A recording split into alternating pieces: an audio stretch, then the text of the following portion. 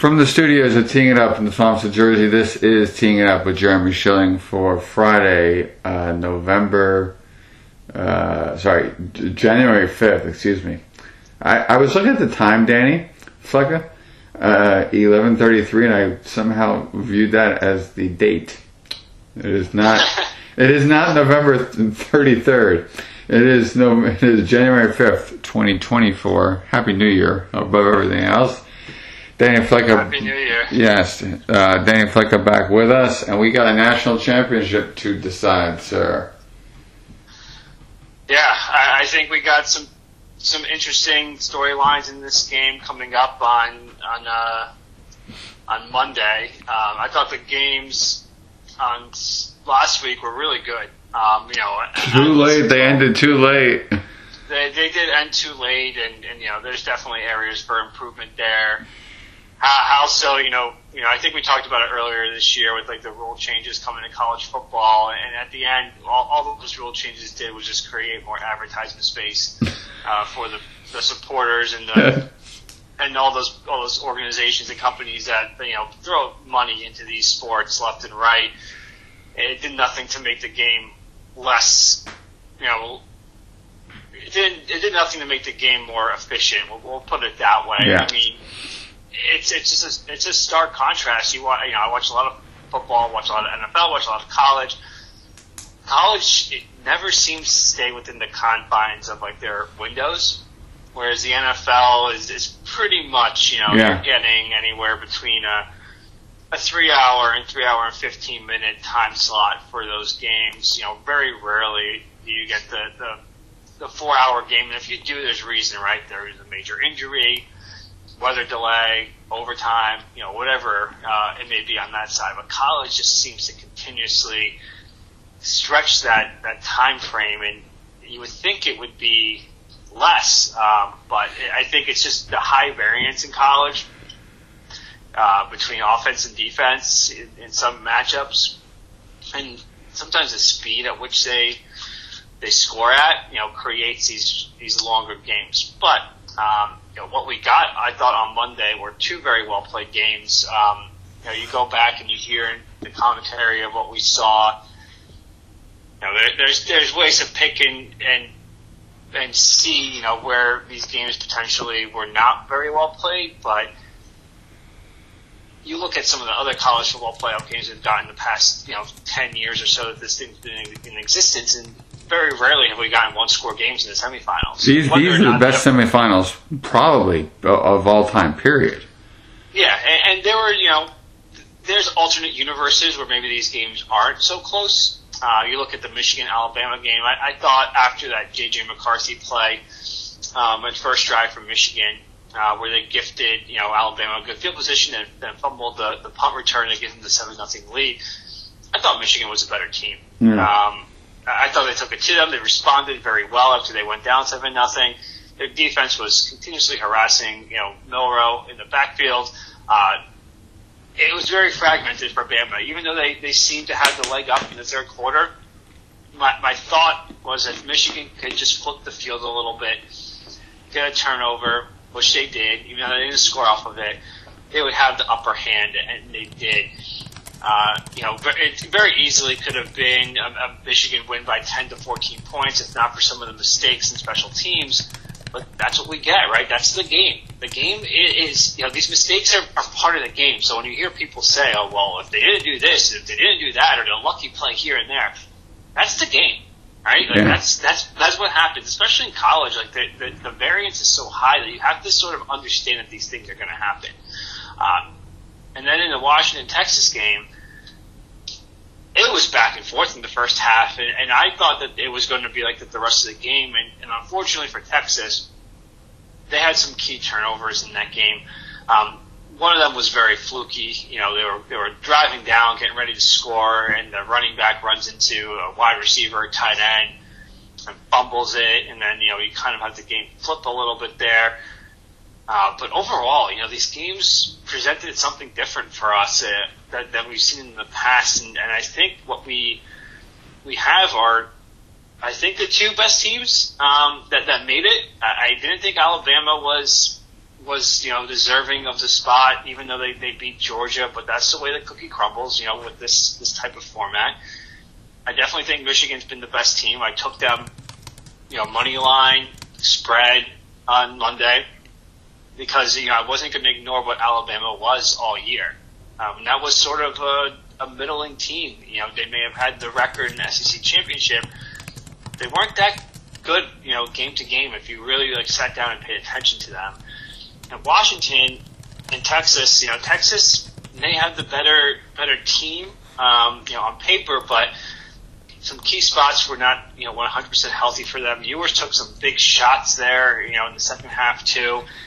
And Penix and his skill players, definitely demonstrated that they are maybe some of the best, skill players we've seen since that LSU team. Not to say that they are that LSU team with Joe Burrow, Chase, Jefferson, Marshall, Clyde Edwards-Helaire, but when you throw out there Rome Odunze, McMillan, and Polk, you are talking about 3 wide receivers that are going to be drafted in the NFL in the first 3 rounds. Another quarterback, we can debate what Penix, potential future in the NFL is, but he's probably drafted in the first 2 rounds this year. So, it's hard to stop that in college. You don't have the personnel to stop 3 NFL players and a potential first-round NFL quarterback. It's just really hard to do. Danny Flecca with us here on Teeing It Up. What I find really fascinating about this matchup is Michael Penix, and we've seen his growth through the year. If you go back to the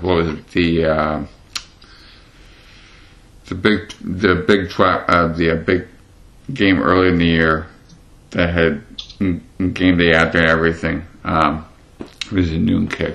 I'll think of it eventually. And then you had, kind of seeing him continue to grow, Oregon. He gets that win against Oregon. And you've seen him build up and build up and build up and build up. And then you contrast that against this Michigan defense that on that 4th and goal from the 3, Jaden Milroe had nowhere to go. Yes, the snap was off, but he's running right into the line. Geez.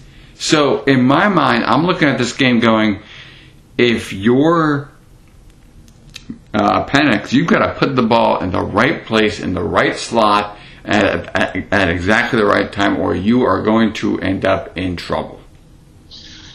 Yeah, this game on Monday comes down to a couple things for me when you look at it from a handicapping perspective. You look at what Michigan did against Alabama. Their defense was relentless, and I think the matchup against Bama was always going to present Michigan with the opportunity to own that specific matchup.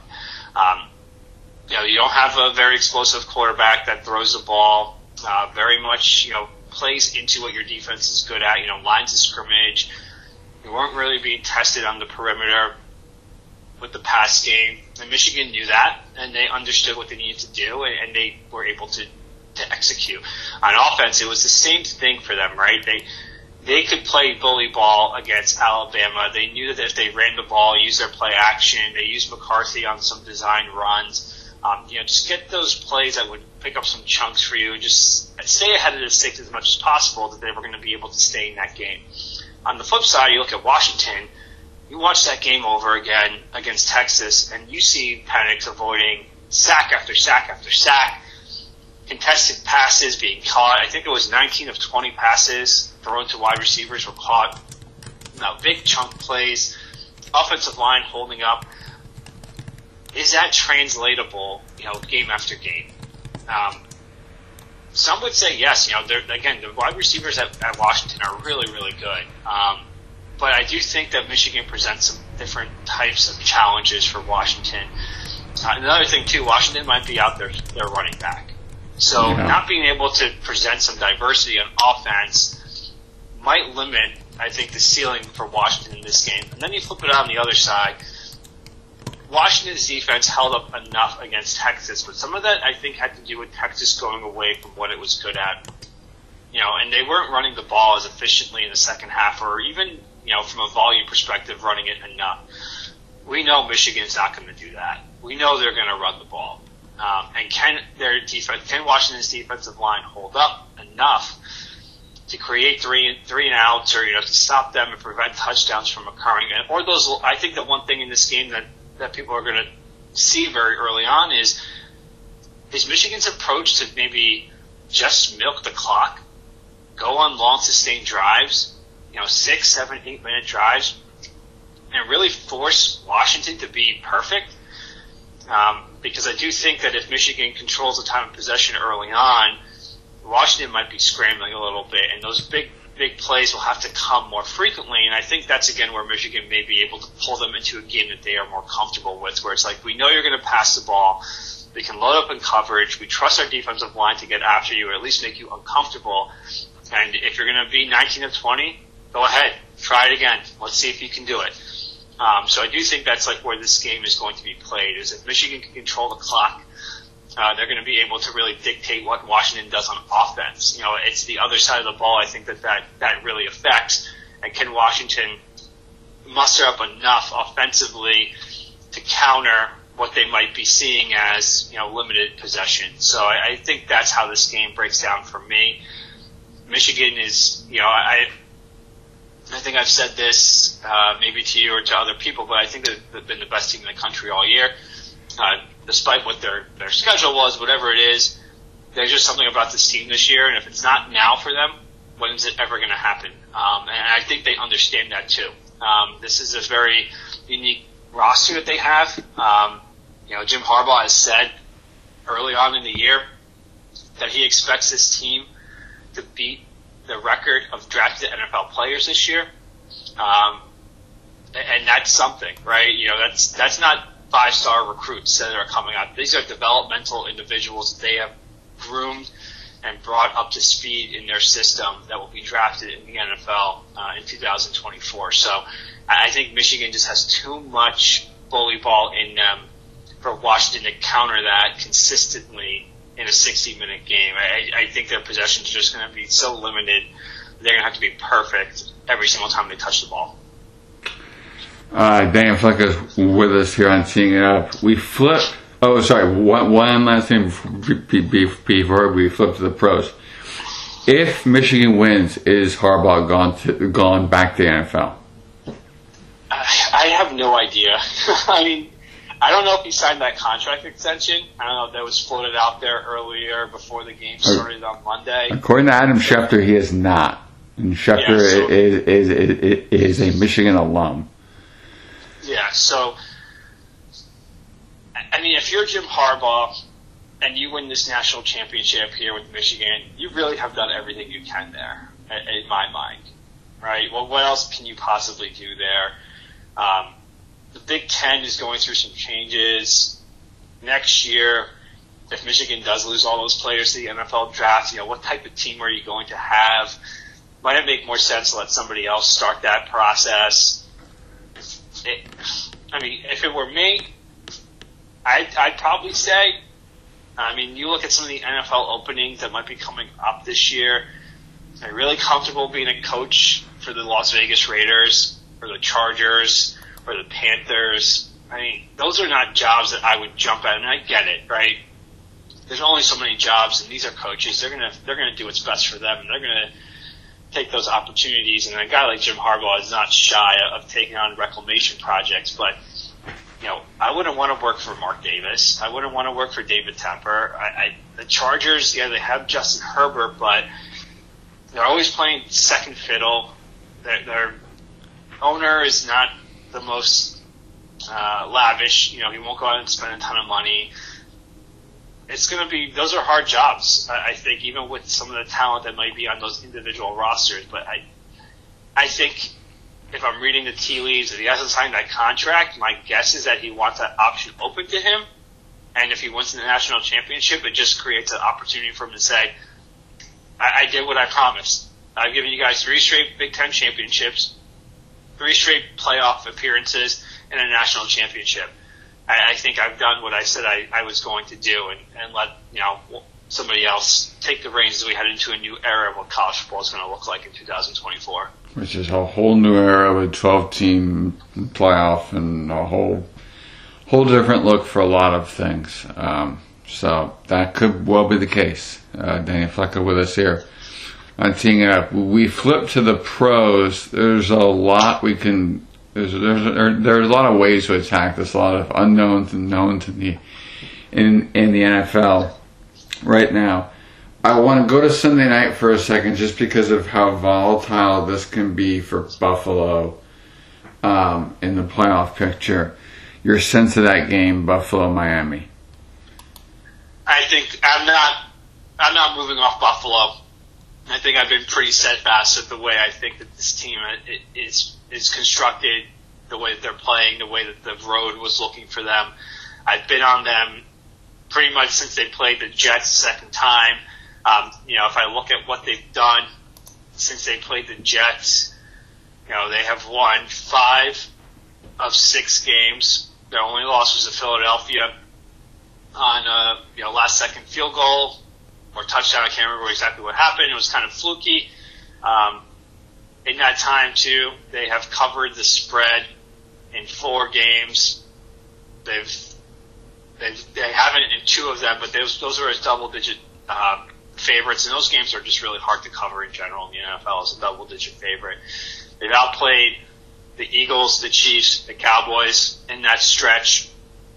I know they go to Miami, where this Miami team is unfortunately hitting a point in the season where a lot of outside factors are starting to play into what this team is going to be capable of doing. They're probably without Waddle. Mozart is still questionable. Their depth at running back is being definitely challenged right now. Their depth at offensive line is being challenged. They've lost 2 of their best defensive edge rushers. So replacing those guys won't be easy. They'll be out one of their top cornerbacks. And then you throw in that Tyreek Hill is dealing with some off-field issues this week as well. So the mindset of this team in Miami might be a little bit out there. Throw in that they still have, they've only beaten one team with a over 500 record. Just got the doors blown off of them in Baltimore. You look at this game too, and Miami still is in the playoffs with a loss. So they have a back door that they can go in through. Buffalo, to me, though, has been on a different sort of mission. These are the games I think that they've gotten up for this year. Getting that 2 seed would be absolutely invaluable for them. Obviously, they can still make the playoffs with a loss and with certain scenarios going in, but I'm not getting off of what Buffalo's been doing the last 6 weeks. I've been on them since that Jets game, like I mentioned, and I'm not going to get off that wagon right now. You wanted to highlight Philly and Philly-Dallas because of what Philly has done or lack thereof done in this stretch. Yeah, I mean, I think I've been right on the Eagles for a very long time. Now, that game against Arizona, I had it on and off because I was following, stuff for like fantasy, this past weekend, and they were up 21-6. And at that point, I was like, okay, the Cardinals will probably just relax a little bit. There's nothing for them to play for. The Eagles have a double-digit lead, 2 touchdowns. They should be able to take care of this game. And they end up losing. And then you dive it deeper into this game a little bit, and you look at what was done here by Arizona. It's pretty impressive, despite what the score was at halftime. They outgained them by almost 200 yards. They had almost twice as many first downs, and they had almost 2 times the amount of time of possession, despite being down double digits in the first half. That, to me, speaks of something else going on here with Philadelphia. The ability not to sustain drives, the ability to stop people on defense. Their play calling is very questionable. I don't understand what they do. You look at those last couple of drives there. The score is 28-28. And the Philadelphia Eagles have a drive of 6 plays for 14 yards after Arizona attempted an onside kick. that should be a drive that ends the game. There's about 4 minutes left. There's about 4 minutes left in the game. You should be able to run the ball against one of the worst run defenses in the NFL and really take that game down to maybe a minute, 45 seconds left in the game. Then you kick your field goal, and you hopefully walk out of there with the win. They had some bizarre play calls in that game and on that drive. A couple of Jalen Hurts runs that were minus 15 yards that they really kind of put themselves in a bad spot there. And then, you see Arizona get the ball back with a little bit over 2 minutes left, and they go down the field and they score while running the ball, too. They weren't just throwing the ball. They were running the ball. Very strategically, they were running the ball. And Philadelphia could not stop them. I just don't think this team is on the same page with anything right now. Despite their talent, despite the players they have, there's some fragments of I think philosophy of what's going on here. I don't like their usage of their run game. They don't really utilize, I think, the personnel they have appropriately. And then I think their pass game has been very vanilla this year. We've seen a lot less deep shots being taken, a lot more playing in front of the sticks. Whether that's because they have a first-time play caller and their offensive coordinator, or that's just like the design that they want to run with. I just don't think that this team has utilized their talent to their ability this year, just based off of what it is that we've seen all year. I mean, they're 11-5, and I don't think I'd feel confident in them winning a playoff game, even if they get a good matchup, just because they have not been able to, I think, sustain anything the last, since that Bills game. It's been really, really bad for them. There's a lot in the NFL playoff slate that we can look at. We got 5 minutes. What else here interests you? There's a lot, but is there one or two things that kind of pops out at you immediately? I mean, the Houston-Indy game tomorrow night is going to be fascinating. Two teams that no one thought would be in this spot at the beginning of the year. I'm leaning Houston here. I'm taking the better quarterback. I was looking at this game, handicapping it earlier in the week. C.J. Stroud missed 2 games, and they lost the first 2 games of the year. They're 9-5 since week 3, and C.J. Stroud is 9-3 in those games because he missed 2 of them. When he's on the field for them, he makes a big difference. And yes, they're banged up too. And let's not pretend that they have their full complement of talent there right now, but going to take the Texans tomorrow. I'm taking the better quarterback. These are 2 first-year head coaches going against each other, so there's going to be some boneheaded things that are going to happen in this game, just with the pressure of making the playoffs right there for you. I'm taking the quarterback that's played in these high-leverage spots in the past. Yes, they were in college, but he's played in them. He understands them. He's been phenomenal this year. You look at what they did last week, too. Their defense really stepped up. I got to give the Texans the edge here, just given what I'm going to, how these games usually go. And whenever I'm in doubt in these types of games, I'm always going to lean on the quarterback, which quarterback is better. So I'm going to take the Texans tomorrow, which hopefully should put them in the playoffs. But then Sunday's games are really interesting too because of the way that the schedule's laid out.